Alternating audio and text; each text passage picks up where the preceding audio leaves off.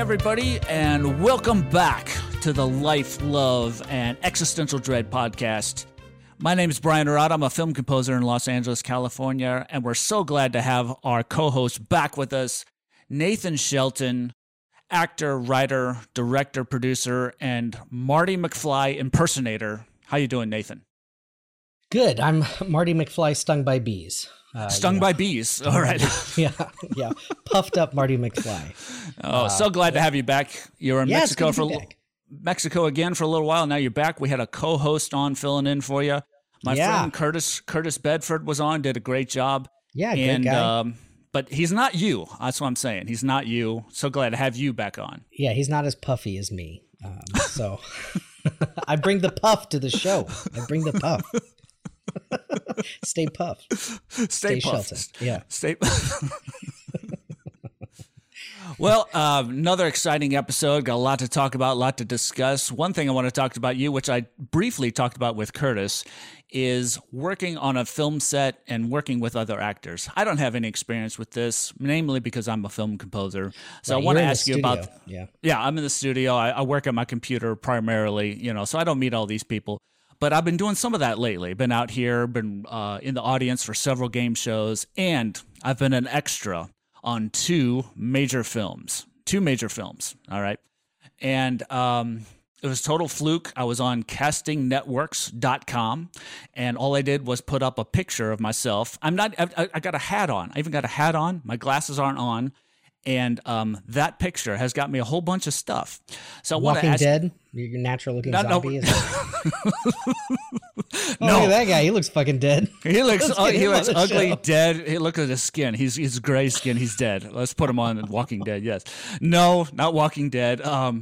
One movie, it's a remake of the White Men Can't Jump movie from 92. They remade that? Why are they doing it? I don't know. Why are they doing it?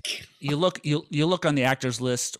Woody Harrelson and Wesley Snipes are not on the actors. Maybe there'll be a cameo on there, but they're not a part of it. Give it a year and it'll be on Broadway as a major musical. Exactly. I love that movie. I thought it was so funny, and they're both actually. And they're actually both really good basketball players. Like, that's why they got to do it. And I found out, actually, that Wesley Snipes couldn't play basketball, but he learned how to do it, once he got the role. He kind of lied about it. But actually, Woody Harrelson, he was always playing pickup games. He was actually very good, even before the movie starts. Okay, doesn't matter. The remake, there's one actor I recognize. I don't know if you know this actor. His name is Lance Reddick. Taller guy, bald guy. And he's been in a ton of stuff. I recognized him from The Wire. He had a major role on that one. Who was he in The Wire? I forget his character, but I remember watching that show and seeing him on there. And then he was there, and I'm standing right behind him in this movie. All right. So the scene I'm an extra in, I'm a college scout, and a younger version of the Wesley Snipes character is in high school, and he's playing basketball on a high school basketball team. Mm-hmm. And I'm a college scout along with 5 or 6 other college scouts trying to find the next person to come to their school. Okay. Yeah. Right. And then his dad is this guy, Lance Reddick. All right. And so I'm standing behind him on the sidelines in this gymnasium watching him play basketball. And let me tell you, the kid they got to play, the younger version of Wesley Snipes, he's going to be the NBA. This kid was unbelievable. You see him warming up. He's got this guy teaching him choreography, basketball choreography, where to pass, when to shoot and everything. He's sinking threes from way downtown, sinking threes, alley-oops, slam dunks. His head's above the rim. I couldn't believe this kid. Anyway, unbelievable. On and off the camera, on the camera. He's getting all this stuff done. So anyway, I'm standing behind the actor playing his father, and we're supposed to be like, taking notes on the next big thing. We're trying to recruit him and all that stuff. We were there for 10 hours. I couldn't believe it. I was standing in this one spot for 10 hours. The old adage is hurry up and wait. That's what they say. And I realize that's the gig and the extras and everything. But I want to ask you about these situations. I don't know if you've ever been an extra on a movie or anything like that, one of these lesser roles. But we're going into this holding area and checking in everything. I couldn't believe the level of unorganization. It was crazy. Now, they had taken over a high school campus, this whole movie. So trailers, sound equipment, camera equipment is everywhere. You know, 6, 7 dressing trailers alone. The equipment for the show. I mean, everything is everywhere. It was like a big budget movie. This is a Disney movie. Oh, okay. And so we're going in there. Disney bought that property, huh? Yep. Remake. Interesting. Yeah. Remake. Yeah. I really think it's a money grab. You know, people see that title as a money grab anyway. But out of it, more than anything, it's more out of curiosity. I was like, what is this thing? What am I doing here? Let's just figure it out. So you get in there, and one thing that was really good is they have you check in to a parking structure, and then they shuttle you to the movie set, which is unbelievable because, I don't know, anyone been to LA, parking is outrageous and unbelievable. So you can have your car parked in a parking structure. You don't have to worry about it and anything. And then they shuttle you to the movie set. I was like, oh, that's great right there. And once we get there, we check into this thing and they said, oh, I don't have your name on here. Oh, these are scans of the list and everything. So your name may not be on here or whatever. Let's write it down and figure it out. I was like, oh, man, already lots of trouble. Yeah. Trying even to check into this thing. And then I go over to wardrobe and they said, dress like these pictures. Try to look like a college scout. So I had this polo shirt on, black polo, long khaki pants, and white tennis shoes. I was like, well, I think that looks pretty much like what a college scout was. I was like, well, we like all that. We'll give you a different shirt. And so I was like, okay, fine, whatever. And I just wore a different shirt. And checking into that, oh, you got to give it. And the way you get paid on this thing is you hand this voucher to certain people, and then you get it back at the end and sign out when you left. And so, oh, we got to check this in. Oh, we don't have your name either. What is your name? And it's just the level of unorganization in the wardrobe department alone was outrageous. I couldn't believe it. So we're standing there. There's like 5 or 6 of us, and people are getting different clothes on and everything. And finally, there's 3 women that come over and they go, oh, I like this. I like that, you know, and they're approving the wardrobe and they take a picture. And finally, we go over to this holding area. And so that was, I couldn't believe how long it took just for that. You know, it's like 5 or 6 of us. Give us the shirts, give us the pants, change us into whatever you want us to do, and then get us out of here. But it was so unorganized. It was so crazy. Yeah. Well, I mean, if you think about it too, though, the way that works with extras is that there's like a whole wrangling area of the movie that has to deal with that. And on any given day, you have potentially hundreds of extras, including like extreme background, like background walkers and stuff going through, and featured extras. And excuse me. So with that, it has nothing to do with the like primary principal people. You know, usually it's not even. In television, it's a little different, you know, but like sometimes it's not even the director that's dealing with that. It's like another assistant director, you know, doing 2nd unit, 3rd unit, 4th unit kind of stuff. So it does feel like it, you know, because they only can plan so much. Plus with those extras, sometimes half of them show up, you know, it's like, you don't know, because a lot of extras aren't professional. There are professional extras that do it all the time, but then there's people that answer ads on Facebook. So, you know, you never know. You just never know. So that's why they can't plan too much, because if they do, they're going to get screwed because only half the people are going to show. So they kind of have to play it by ear. And I'm very aware of that. And that was one thing I was noticing about the game shows. They always overbook just to be sure. They want all the seats filled. And so if other people... And you don't get, you still get paid, but like you have to sit out. You're not actually in the game show. You're not actually in the audience. You're just sitting out like in a holding area. Okay. And same thing for this thing. There were 300 extras in this for White Men Can't Jump, because it's an audience sitting in the stands of a high school basketball game. Okay. So there's 300, tremendous amount of people to deal with. So, but just getting in there, checking in, the wardrobe fiasco was, I couldn't believe the level of unorganization. It was so nuts. What do we do with them? What do we do with him? We got to take him over here. Did you sign him in? Did you get his value? I mean, it's just like, oh man, I Yeah. could solve. You had one person with a head on their shoulders. They could have, cut out like an hour and a half of all that crap. Anyway, we Yeah, get to it's crazy. we get to the holding area, which is another high school gymnasium on the same high school campus. And I was like, I know what that is. You just sit there and wait, and then they're calling people in. There's girls that are cheerleaders.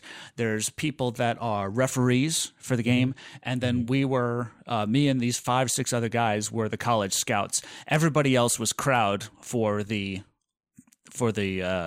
game. And they say, okay, even if he doesn't make a basketball shot, even if he misses, you got to cheer and scream like crazy. But he's making a lot of them. And the crowd was excellent. I will say that. The crowd was reacting appropriately and doing all this stuff. And I was kind of like reacting a little bit like a crowd member. And then the director comes up to the 5 or 6 of us. He's like, you guys just calm down and pretend like you're talking about him, trying to recruit him for your college. You can't react like the rest of the crowd. I was like, okay, I have no acting experience. What the hell am I doing? Right. So, but the director came over and directly told us, and I wasn't the only one doing it. It was a couple of the other guys were doing the same thing, cheering and for him. I was like, no, you're a college scout. You don't cheer for the guy. You're trying to recruit the guy. But the crowd was excellent. And so we're standing behind the dad of this kid who's trying to be recruited. And so I know the cameras are on us. And so do all the other extras. All right. And so he's making these shots. He's doing all this stuff. And this guy is like bumping into me and trying to knock me out of the shot because he's trying to get on camera. I swear to God. An extra was? An extra was, and the director is, or it might have been an assistant director, I don't know, but he's like placing us in this crowd. It's like, you stand here, you stand here, you stand here, but you college scouts stand behind the dad, and like you're talking to him and trying to talk him into letting his kid come to your school. But this other extra kept slamming into me, like cheering when he'd make a slam dunk. And so one time I was like, all right. And I just like stood my ground and like had a really tight, stronger stance. And then he bumped into me. I didn't move, and he got the message. Don't bump into me. I know you're trying to get on camera. The director placed me here. Don't try that. He didn't try that again. But, he's like half my age and in really good shape and everything. So I really didn't want to mess with the guy. Get your ass kicked just for fighting over being on camera for 2 trying seconds. to get on the camera because you could see the camera. You could see the cameras. Sure. There's 2 of them. One was diagonal, one was straight on me because it's the dad and he's like. And then when the movie comes out, they'll cut that whole scene. Of course they will. Of course they will. Yeah, you don't know what's on it. You never know. At least it's a paycheck. Yeah. Yeah. And so, but it was 10 hours. 10 hours. So you got like SAG day rate, right? Well, I'm non-union. It so doesn't matter though, but it's a SAG project. But you would still get a typical day rate, right? Like for an extra player. What they usually say is $120 for 8 hours. But yeah, here for TV it's like 80 if I remember right, or 85. But that was like years. That was like 2015. Oh, really? Okay. I mean, that's what it was for Chicago PD. The one time I ever did extra work, and I was trying to meet people in the film industry, which doing extra work is not really a great way to do that because you're in there with a bunch of non-actors. But I was new to the city and I went in to do extra work I answered a call for Chicago PD. And I was, it was winter in Chicago. So it was crazy. And that winter was pretty bleak. And we were shooting a scene. They told us it was going to be in a coffee shop. So I was like, okay, well, I've got my horn-rimmed glasses, and I'm like, I can be hipstery, so I'm going to dress a little hipstery. It's going to be in a coffee shop. And I didn't know what was going on. So I show up, we go up to the studio, and they have us there, and they're looking at wardrobe and everything and what we wear. They like it, and everything looks good. And then they tell us when we get there, oh, they changed the location, and now we're going to be in a dive, like a kind of a sleazy rundown, Greasy Spoon diner. And it's like, that is vastly different than what we were told and what we were told to prepare. Nobody emailed us to tell us that we needed to change. So they were picking the roughest looking people to be featured.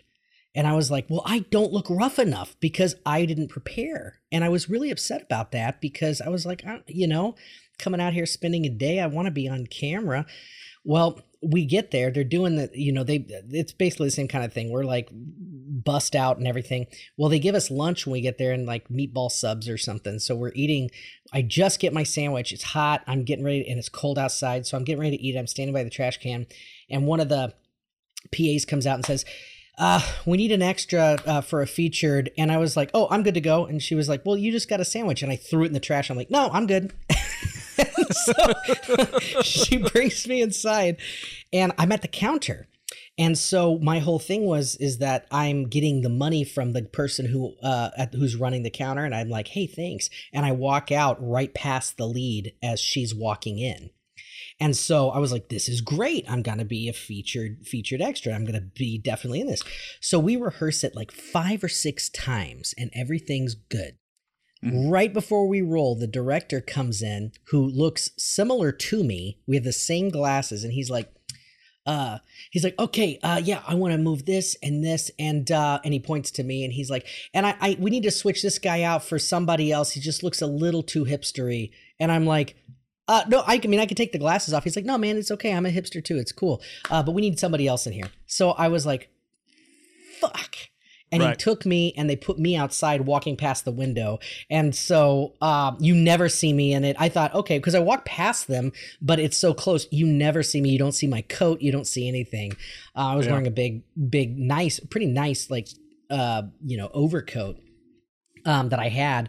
And so I completely just, I was so close to being in that and then nothing. So I was really bummed. But my roommate Jimmy is an actor as well, and Jimmy actually had a featured extra role on Chicago Fire on an episode last season when they had a yard sale at the fire department, and he's Red Bearded Man #1 or Red Beard Man or something like that, because Jimmy's got this huge long beard, and so he's at the garage sale and he says "sold." That's his line in the episode. So, but I was proud of him. He's still getting residual. He just got a residuals check from that the other day. Awesome. Love it. But no, I mean, I've had other larger parts in movies with lines and things like that. But yeah, the only time I've actually truly been like an extra was that one. And I was like, I don't want to do that. Yeah. Again.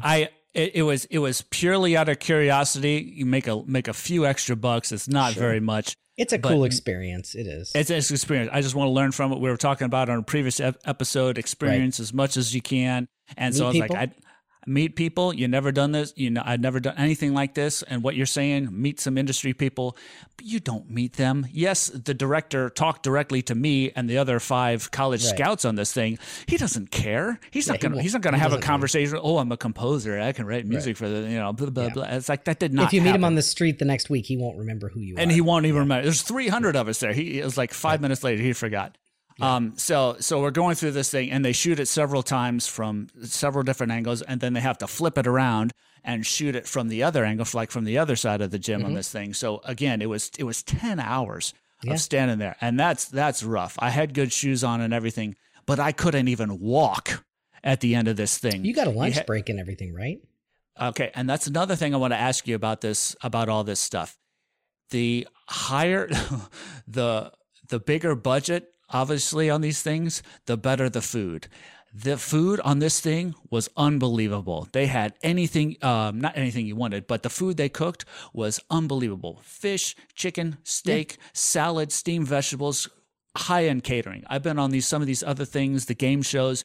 You get a burrito bowl from Pollo Loco, or you get nothing and just little bags of chips and candies and things like this. If it's a union movie, they have like regulations on that kind of stuff. Like they have what you can and cannot have at craft services. They have what you can, which is like the snacking table. And then they have what you can and cannot have for meals. Like I think that there's rules against like, on a lot of indie projects that we've all worked on in the past and stuff, we'd get pizza for everybody because it's cheap and it feeds a lot of people. Can't do that on a movie set. You can't. You have to cater to different diets too. You have to have vegan options and kosher options and all that stuff. But the quality of the food on this thing was unbelievable. Some of the best, one of the best meals I've had in weeks was on this movie. It's better than macaroni and cheese, eh? Better than mac and cheese, frozen dinners, way better than any of that Living shit. that bachelor life there in your apartment. that's all I do. Anything to make food quickly and easily. Somebody else makes it, or I just microwave it. That's all I eat. Yeah. Right. So the food quality on this. You know how big a budget this thing is by how expensive the food is. Yeah. So that was nice. Yes, we did get an hour break for lunch on this thing, and the food was very good. But still, I mean, my feet, my legs, my back, my butt, everything was just aching. Yeah. You know, by the end of this thing, because I'm not in good shape or anything, so that's part of it too. But so at the end of this thing, you got to line up and get your voucher signed, and that's the only way you get paid. Just make sure you were there the whole time, and they sign you out. And then, you know, if you're not with the company, you have to fill out W-9 and I-9 forms and everything. That's a whole different thing. And then they get all pissed off when you're in the wrong line but then they didn't tell you which line to be in. So that's another whole chaotic thing, unorganization thing. Where this second project I want to tell you about in a few minutes here, all that stuff was done beforehand. But this one, everything had to be done with physical forms and everything. And okay, so you got 300 extras sitting around waiting, you know, an hour and a half to get their forms signed. I mean, how many hundreds, if not thousands of dollars you have to pay all these people to get all this stuff? So anyway, I thought that was extremely unorganized, but you had to wait in a line to get all this stuff taken care of. I was like, I can't stand up anymore. I just had to wait for the line. I'm sitting there for an hour, just like, you know, and a couple of guys I made friends with, the other college scouts. It was like, man, don't you want to get in line, get out of here? I was like, dude, I can't stand up anymore. I can't even freaking walk. So I had to wait there. And note to self: wear orthopedic shoes next time. Orthopedic shoes. I had tennis shoes. I had these tennis shoes on. They were good shoes, but man, standing still. You know, and I was a teacher. You know, and you stand up all day for that. I was a bartender for a while too. You stand up all day for that, 8, 9, 10 hours, same amount of time, but you're walking around and moving. This thing, I'm standing in the same spot, not moving. So that's not easy, particularly someone who's not in shape like myself. Anyway, quite an experience for that. But I know I'm on camera. And also, I couldn't believe how many times I had to redo stuff. Reshoot things because either the actors were making mistakes or there was some kind of problem with the cameras or some kind of problem with the sound. The boom operator was having trouble with the boom, like couldn't extend the boom arm. And it happens all the time. Or you can't control it. You can't control that stuff. Even on big movies, you can't control if a plane flies overhead and you get that and then it screws up your audio. See, I want to ask you about that. You know, I was like, you've been on smaller sets and bigger sets and everything. It's the same experience that even these big budget things, which supposedly everybody's like at the top of their game, I'm like, you can't figure out how to extend the boom arm and it takes 20 minutes to figure that out. I'm like, well, what? It's not, you know? It's not just that. It's not because, okay, so when people are moving, if they're static, it's super easy. But when you're doing like a basketball game, if you extend it, then the beginning of the process, you're missing out because you can't get it back far enough. So when you've got one person on a boom pole, and it's not like they can have that person laved really, like they can't have a lav mic on them because if they're running around, I mean, they might have it for backup purposes, but you know, you've got that going on. You're not going to be able to hear. So you always do multiple ways of that. And so when you've got a boom operator, a lot of time, those boom operators, sometimes they'll enter a shot and because they're trying to get their audio. So that's a hard job. I think that's a very, very hard job. And some people are very good at it, but some people, you know, and even the professionals, it's like, you know, you watch movies and you'll see a boom in the shot and they'll be like, boom shot. There's an old joke. And we always say this on movie sets too. But I think when I was working on with that movie with Bob Picardo, he said that it's been a joke for like 30 years. And I didn't know that. I thought, you know, we had kind of come up with it, but somebody would be like, we got a boom shadow, like across somebody's face. And so I would always sing, I'm being followed by a boom shadow, boom shadow, boom shadow. And like everybody sings it as kind of a joke, right? Yeah. But Bob said everybody's been doing that for, you know, years and years since that song came out, because that's a common thing. Hey, we got a boom shadow, got to do it again. Even if the boom mic isn't in the shot, the shadow of the boom will cross a light and it comes across the actor's face and it ruins the illusion of whatever you're trying to do. People don't realize that. It's like any room that you're in a movie, you think, oh, it's, they're just in a room. There's no lights in there. Well, behind that camera is a massive amount of work that the DP has done and the gaffers and everybody to put those lights up, to make the shadows, to make the room look, quote, natural. Because when you just have a camera, it doesn't capture, it looks wonky, it looks flat, or it looks dead. There's no life to it. So that's filmmaking, even more than theater, I think, is the most collaborative art form of any of the performing arts. It is the most, because it encompasses everything, not the performance side, and then like all the the set builders, the set dressers, the properties people, the makeup people, the special effects makeup people, the visual effects people, and then like 6 different kinds of sections of audio and 12 different kinds of sections of lighting and sound. And I mean, it's insane. That's why when you watch a movie, it feels like forever when you see those scrolls going through, and all those people worked, and probably only a quarter of them actually worked on set, and the rest are all post-production or pre-production. But still, there's a lot of people that make those things run. And so you got to think about all the department heads all being at the top of their game and having to work seamlessly with other department heads, and there's egos involved, and there's time constraints involved. It's so much stress, and it's not a small thing. And the more money, the more stress there is, and the more people you have checking on people. And when somebody feels like somebody's not doing the job they want it to be done, then you have the overlapping, and it's like a small village. Every movie is like a small village of people, and it's so fun. It is so fun if you love the work, but then you go back to your regular life. But for that brief, whatever, a month or 6 months, however long you're working on the film, you go to work every day, you're seeing the same people, you're living in your little dream world and your dream bubble, and it has its own stresses and its own pressures and its own, everything. And then you leave it and you go back to your regular life and you're like, oh, this is what real people are like. This is what real people do,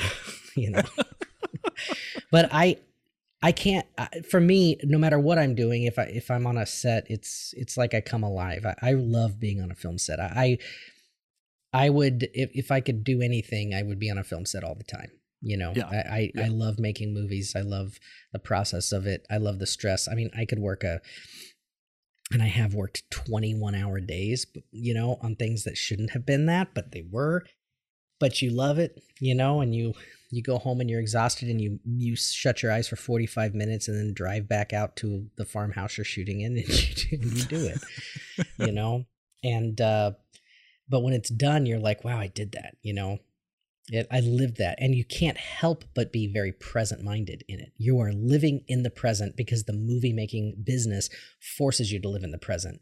You can't be too anxious about what's coming forward, and you can't regret the past. So you're not like in your regular life where you have to be still, because you can't be still. Even if you're being still as an extra, standing there you're like having to be present. You're having to be present-minded and be like, I have to be in it. When the camera's on, you're in it, Yeah. And everybody's like that, everybody has to hold their breath and be quiet and like give their focus to the people who need the focus, and be ready in case anything happens. Oh, we got a boom in the shot. Reset. Let's go. Time is money. It's crazy. It is a crazy business. It's a crazy industry. So much can go wrong. It is literally a miracle every time a movie even gets into production, let alone makes it through all of production, post-production, and actually makes it out to getting distributed and out into the world. I mean, it's a miracle that because it's so collaborative, because there's so many people that have to touch every single fucking aspect of that, from inception of the writer to the end when you get that physical, Blu-ray in your hand, or you're watching it on a streaming service. How many people gave so much of their lives to make that happen? That's a fucking miracle.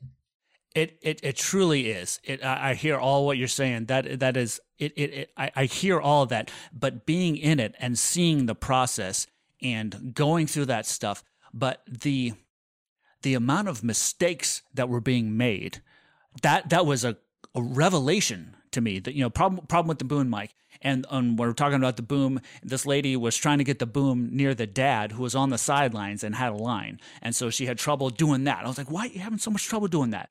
And then there was a camera woman in the stands of the basketball game, and she's trying to get the right angle. And then they said, did you get the shot? And it's like, I didn't quite get him in that thing. Can we do it again? Just for the camera woman. I was like, how are you missing this? How are you missing these things, these seemingly simple things to me? Why are these professional camera woman, boom operator, why are these professionals missing these seemingly simple things, which blew my mind on this thing?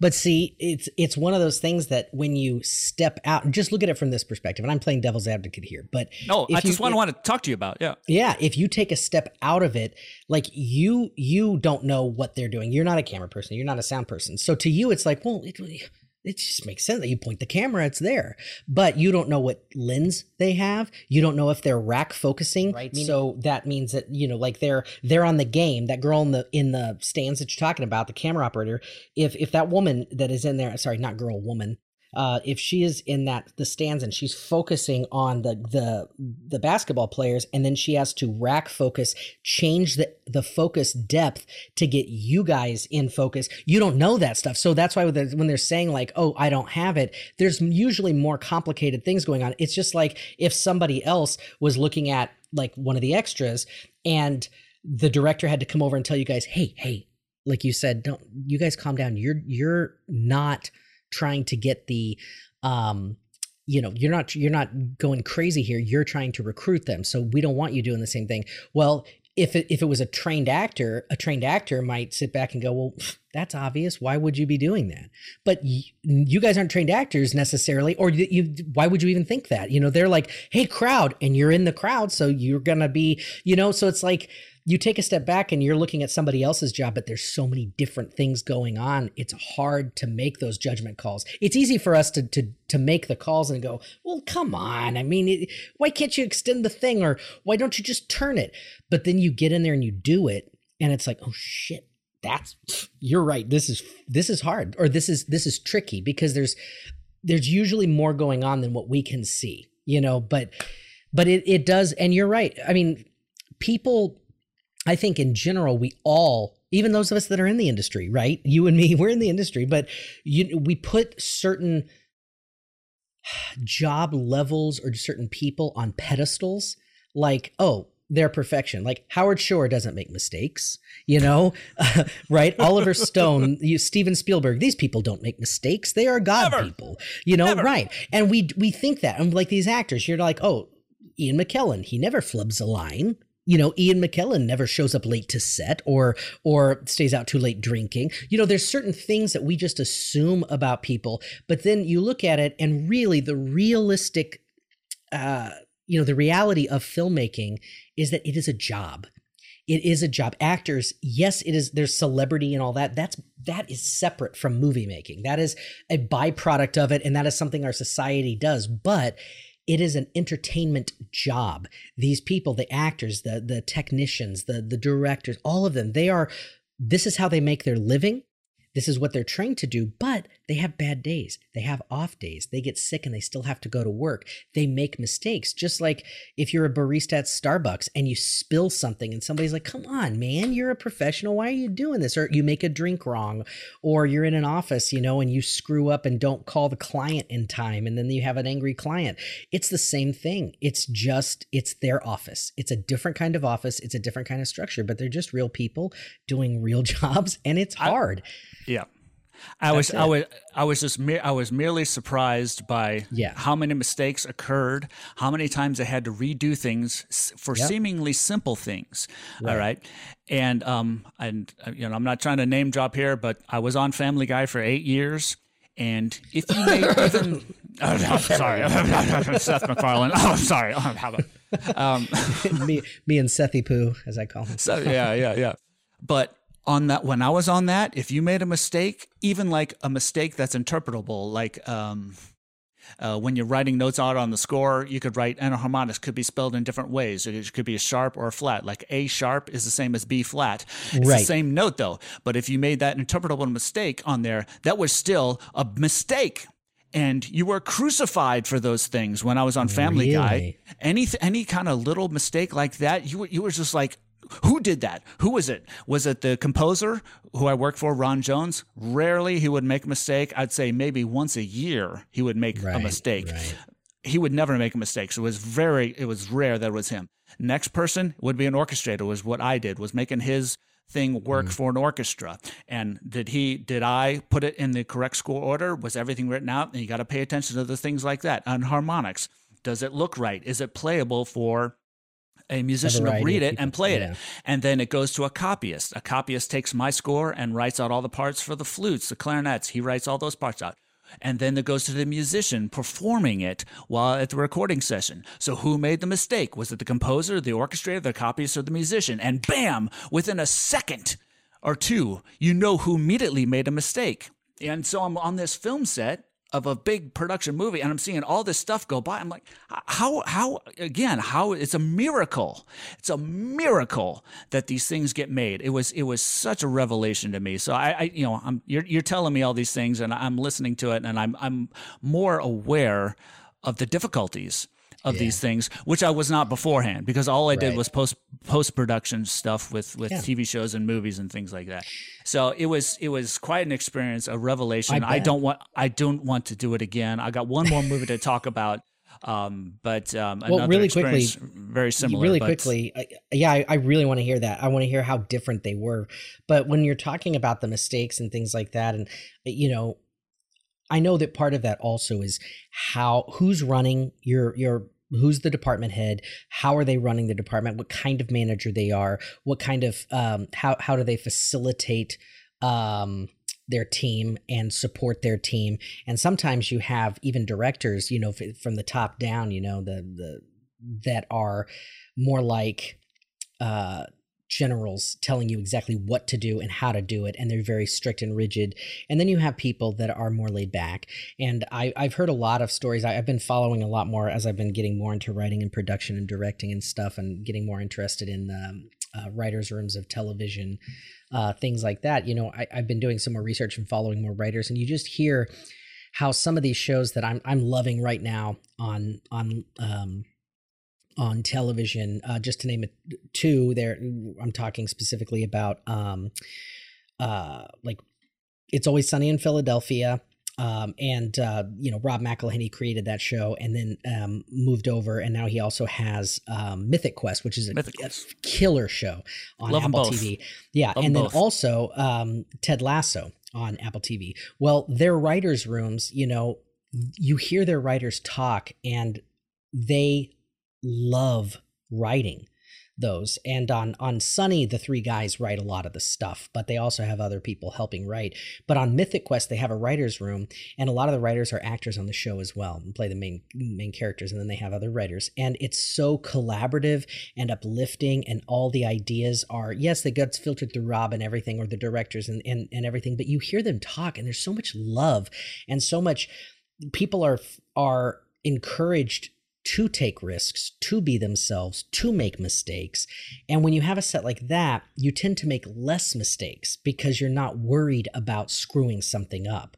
When you have that kind of dictatorship mindset, it makes the art suffer. None of us can be our best selves if you're doing that. And so when you see those shows and you see them succeeding, and you see it's like you want to be a part of them because they're so much fun to watch. Like Ted Lasso is that way too. And they have that process of real collaboration and admiration for each other. And you hear the writers talk about in interviews about how they've been on other shows that had less than acceptable writers' rooms, where the writers actually hated the show and it was just a job. And then you have these shows where they love going to work every day and love creating. And that's a huge difference. And that comes down from a showrunner, from an executive producer. It can come down from the director if they're an auteur and they're like handling everything. I mean, it really does come from those like department heads down on how those things are managed. And so sometimes if they're making a lot more mistakes, it could be legitimate technical issues, or it could be that person's making more mistakes. Most likely it's because they're incompetent, but because they're not being supported, just like in any job.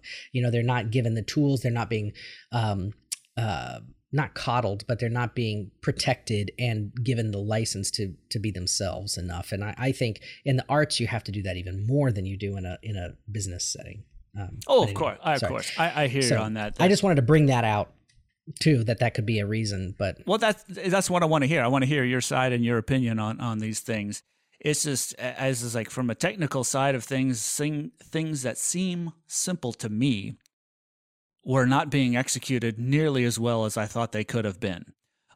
As far as dealing with 300 extras, how things would work, how many times we had to redo a shot because of some seemingly simple problem. All right. So that one was quite an experience. I already got my paycheck for that one. Not going back. Yeah. Thank you, Disney. Yes. Thank you, Disney. I will cash your check. But I did sign up for one more project as an extra. I'll say it's an 80s movie, which is exciting to me right there because I grew up in the 80s and everything. And one aspect of it to it, we were talking about earlier, the wardrobe aspect of it to it. So it's set in New York City, and so they're trying to dress me like a New York City theater, like you're going to the theater, like you're dressed up for that. And this woman is giving me clothes and everything, and it's, yes, it's 80s clothes, but the shirt she gave me was so ugly. I was like, "Are you sure you want me to wear this thing?" It was almost like a Hawaiian shirt. It was so ugly. And I was like, is this like a hip 80s thing, And there was another one that was like a dark green teal silk shirt. I was like, can I wear that one? She's like, no, you're wearing this one. And it was so ugly and everything. So I was very disappointed in the shirt, which leads to what happened later on at the set because of this stupid shirt. So same thing, you go to a parking garage and you get shuttled to the set. And same issue. Level of organization is crazy. Okay, yeah, you're dealing with a lot of extras, maybe about 150 extras this time. And I realized, trying to wrangle in 150 people, whoever it is tough. Wardrobe, again, very disorganized. Oh, I don't know. What is this? Is this yours? Did you get this at the fitting? Is this? And I was like, yes, I recognize that. Yes, that's mine. No, that's not mine. You're mixed up. That's wrong. Blah, blah, blah. And so that part was, again, chaotic. And then, so I'm wearing this ugly shirt and these pants and everything, and a nice jacket actually, so it covered up a lot of the shirt and everything. So again, we're sitting in the holding area, and then this guy who's kind of like in charge, sort of, and he's like, I need 12 people. We're doing an intermission during a theater production. All you're doing is milling around outside in a theater production. So they said, okay, and this is the 80s, so you could smoke at intermission. They said, we need 2 girls to smoke. And so they had these 2 girls smoking. And the girls on this one, holy crap. The hairdos on this thing. It was like Cameron Diaz in Something About Mary, where it's like straight up and everything. Yeah. The big bangs, straight up, big poofy curly hair. Hey, we lived through those times. We lived through those things. But the thing was, it didn't look stupid. It looked like that. I was like, that's how women and girls looked, and I mean, like 18 and older, or maybe 20 and older, or whatever. That's how they dress. Up into college. Yeah. I was like, those were the hairdos and everything. But you see all these women coming in with those big poofy hairdos and everything. And most of the clothes didn't look bad. It wasn't like cheesy. I think I had the worst shirt out of everyone. So most of the clothes look actually pretty cool and everything. And so anyway, this guy comes on and goes, okay, I'm picking 12 people. And he goes, 1, 2, 3, 4, 5, 6, 7, 8, 9, 12. I was number 6. I was like, okay, we're going on a scene. We're going to be a thing. And so we get up there, and this guy says, okay, you stand here. This is an intermission of a theater production. All you got to do is just stand there or walk around. 2 girls smoking at the bar, whatever. And he keeps walking up and down, and he keeps skipping me. Okay, he looks at me, and he goes, okay, somebody else. He keeps skipping over me. And I really think it was his shirt. I really do. It was. You were very self-conscious about that. I was very self-conscious. I was like, man, I should have got that. I should have fought for that green shirt. It was so much better thing because it just looked terrible. And then another thing was with the wardrobe are constantly walking around the holding area, like checking, make sure the wardrobe looks good. And so like, oh, you're not supposed to wear that jacket. And I swear, 4 different people told me to either put the jacket on or take the jacket off. And then I get over to the thing. I was like, where's your jacket? I was like, we're inside. Should I be wearing this heavy jacket because it's supposed to be wintertime in New York? And I was like, no, you shouldn't be wearing the jacket. Another person comes by. You should be wearing that jacket. Why aren't you wearing your jacket? I was like, that guy just told me to take it off. It was just me alone. Just me alone. Yeah. It was so chaotic. And I was You like, know what? And Those the last guys, lady, all four of them, they were in the Yeah. back, and they were like, "Hey, listen, you see that guy over there? You see that Yeah. guy, that nerdy looking guy over there with that shirt? Yeah, we made him wear that shirt, and let's fuck with him a little that's bit." what I'm wrestling with. It was That's- all for you. That's what I thought. That's what I thought. And the last lady came by. You know, they're all very calm and everything. And she goes, "Why aren't you wearing the shirt?" I was like, "I'm not trying to be rude." I was like, 3 other people told me something different already. I don't even know what to do anymore. I don't know what Just to go do. shirtless. Just go You know, shirtless. and I was ready to rip the shirt off like Incredible Hulk and just go with the jacket and bare chest and everything. So I was so a bold frustrated. choice. I was like, but like just me, some Yeah. dumbass extra. All this The problems. director would definitely remember you if you did. Yeah. that. When he sees you a week later. Hey, it's the no shirt guy. There's no shirt guy. Incredible Hulk. Let's go dude. get a drink. Let's go get a drink. Glad to have you back. Oh, you do music? Yeah, let's chat. You know, so whatever. Oh, you take know. your shirt off. I don't want you with the shirt on. Forget the music. I just want you shirtless. Yeah. Yeah. Anyway, so they're picking all these other people and good-looking people, really good-looking people, men and women. I was like, of course, please, yes, they're so much better than me. And I got this ugly ass shirt on, so I was like, fine, please pick them. And then they went in there, shot the scene. We're waiting for them to go back. And everybody on the set, the whole staff, everybody loves to say rolling. Everybody's got earpieces, so when the director says rolling, you hear. We're in a theater in downtown Los Angeles, and the director says rolling. The whole staff, everyone says rolling right after the director says it. You know. So that was a little bit annoying or anything. Anyway, I didn't get They on have camera. to do that though. I Like, realize that. Yeah, Like, typically there's they're all supposed to these- do that so that if anybody walks Yeah. in, they know that. Yeah. Yeah, and there's all people walking around. Again, it's a gigantic film set. It's a 80s movie, but it's big budget, another big budget project. And yeah, so there's people everywhere, and so I understand that, but rolling. Like, oh, shush. So anyway, we got through that scene, and then later on they had us there was supposed to be an outside scene of people walking by the camera outside a store, and you're supposed to walk by it dressed in heavy 80s clothes. It's supposed to be wintertime New York City. And they took over the sidewalk in Los Angeles. But they're supposed to let pedestrians be able to walk by. They're not allowed to block pedestrians and everything. So you got pedestrians walking by all over the place. They got a really couple good looking 80s taxi cabs. It was amazing looking and everything. They're driving by every once in a while. And then you got people walking on the other side of the street, and they got their cameras up or their phones up, and they're trying to film all this stuff, take pictures and everything. And so I got in the front of the line of pedestrians walking in front of the camera. I was like, man, I'm going to get on camera. Forget this ugly shirt. I'm getting on camera. Take it off, throw it in the trash. Yeah. Yeah, something. I'm getting on camera. And so I get up pretty close to the front, and I did walk by the camera 2 times on 2 takes. I walked by the camera, but then they changed the whole thing, and then these 2 people came in and they stepped in front of me, and they were walking, when I was supposed to be. So maybe I got in the movie, maybe I didn't, but I don't care. I was just happy to get out of there and paycheck. You'll be on the poster. It'll just be you on the poster, shirtless with the jacket. Yeah, shirtless in New York. Yeah, it was so chaotic. I was like, how do you do that every day? Like, and people are telling you're waiting in the holding area for forever to get on the camera and everything for hours. Mm-hmm. And they had 150 people. I swear they didn't even use half of them. I was like, not even half of them, not even a quarter of them got on camera. I was like, what do you need all these people for? You're paying all these people all day long. And all these people had to be fitted with clothes. I was like, you don't even use a quarter of them. It was crazy. So quite an experience, but you've already said what I thought you might say. Is like, it's a miracle these things get made. There's a lot of technical issues. I do not know how to operate a camera. Do not know how to operate these things. Dealing with other people, hierarchy of director, assistant director, whatever it is, producer. So it was again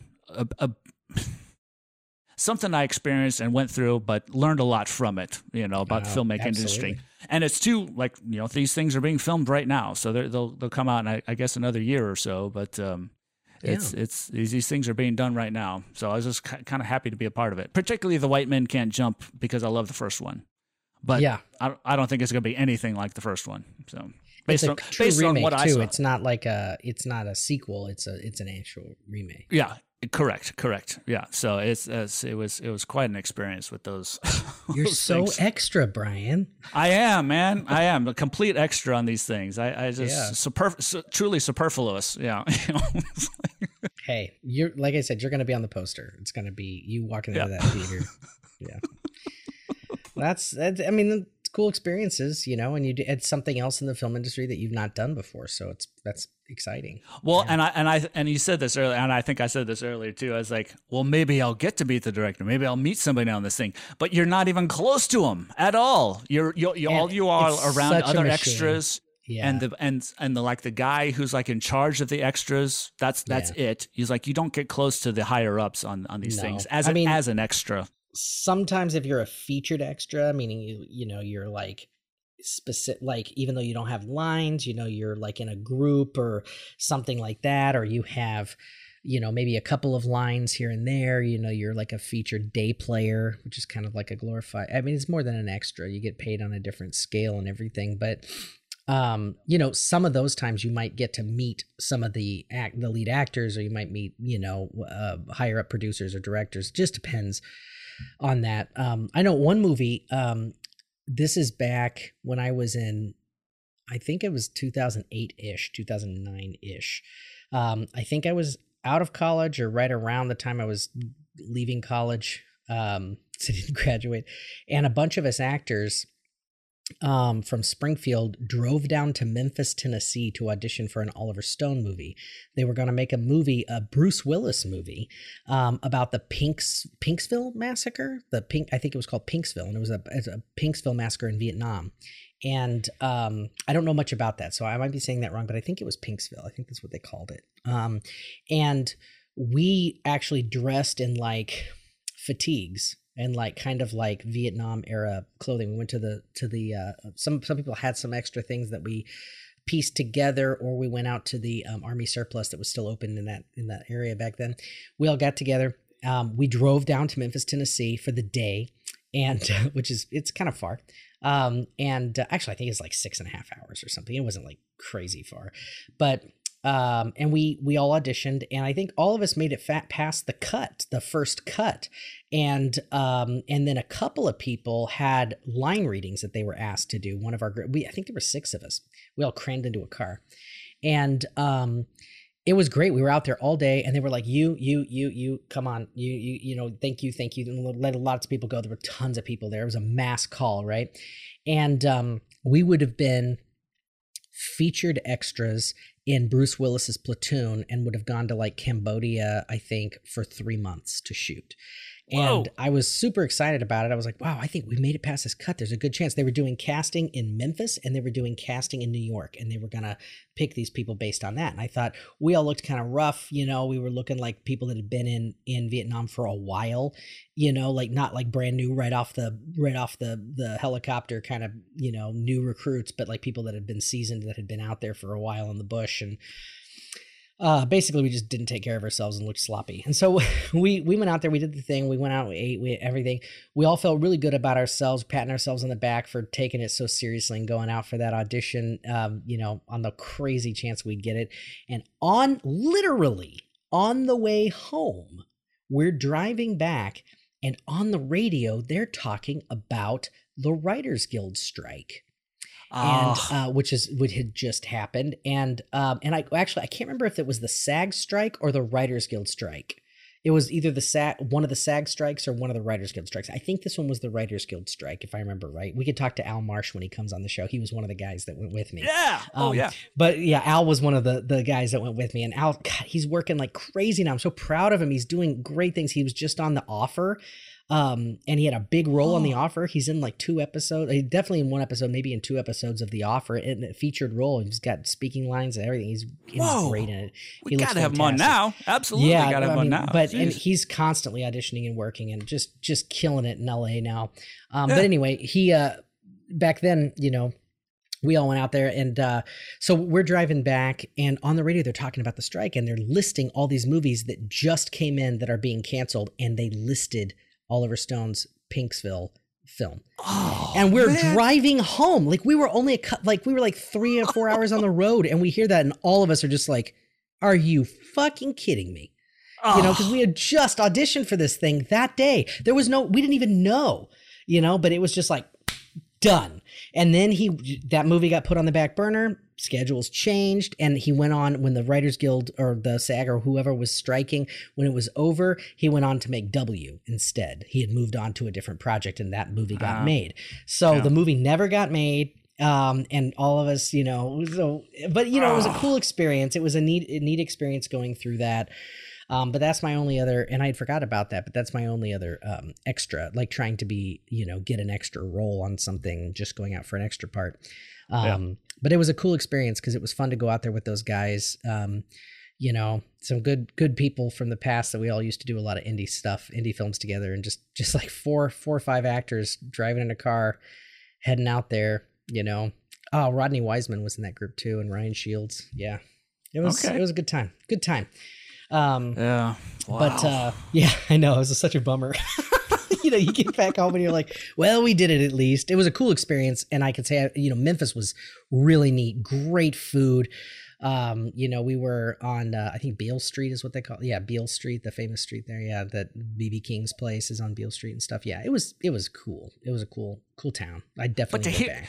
But to hear about it on the ride back, you know, it's that's like, what's so weird. It's not like we didn't even get back, and we're already canceled. What the hell? It's like a cartoon. It really is. It's like a cartoon or a TV show, because you wouldn't think it would happen that fast, but it did. It was on the way home, literally driving home, that we heard that the movie that we had just auditioned for, made it past the first cut, thought we might have a chance of getting in, was canceled. That is insane to me. Like, it wasn't a couple of days later. It wasn't something we read in the paper. It was on the radio when we were coming. We just happened to be listening to the radio and just happened to hear that.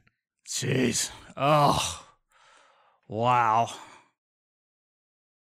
So I do want to ask you about this, and I was hoping you had some stories, and you did have some stories about being an extra. So you know, I'm learning more about this stuff, but being on those two sets was, again, quite an experience. And I learned a lot. I did learn a lot, and I learned that I don't want to go back. I've done multiple jobs on different film sets, you know, being an actor, being in front of the camera and being behind the camera in various capacities. And, you know, I've not done every job by far, but I've been around the people who do them, very professional people who this is their livelihood. And then I've been around people who are just learning, you know, students and amateur filmmakers too, who are very skilled. And I think every single job, from the people who are, you know, the craft service people who provide the food and keep up with that stuff, all the way up and up and up into the producer roles and things like that, no matter what the responsibility is, it's a lot of work. It's a lot of focus. It's a lot of dedication. Sometimes it's incredibly long hours for not a lot of pay. And, you know, we hear stories about these actors and directors and producers who are making millions of dollars and things like that. That's really not the case most of the time. Now, acting pays better than a lot of the crew roles get paid, which is silly, but it is. It does. But acting's hard. Like, really acting in a movie, it's a lot of work. It's not just memorizing lines and looking pretty. It's there's a lot of work that goes into it to be good and be very successful in it. And the focus that you have to have as an actor on camera, I think, is even harder than in the theater, because in the theater, you're immersed in the world that you're in, right? You're in a play for 90 minutes, for 2 hours, whatever, you know, you're in it. You are there in the world, and the only time that you might break character is when you leave the stage. But if you're on the stage the whole time under those lights, it's very easy to get lost in it. You can't see the audience. You can't see a camera. You're in it. You hear the sounds. You're in the world. You're on a set. You're living and breathing the moment. You've rehearsed it a bunch of times, so you're not thinking about your lines. You're just living and breathing with that other actor. When you get into a movie situation, it's very, very different.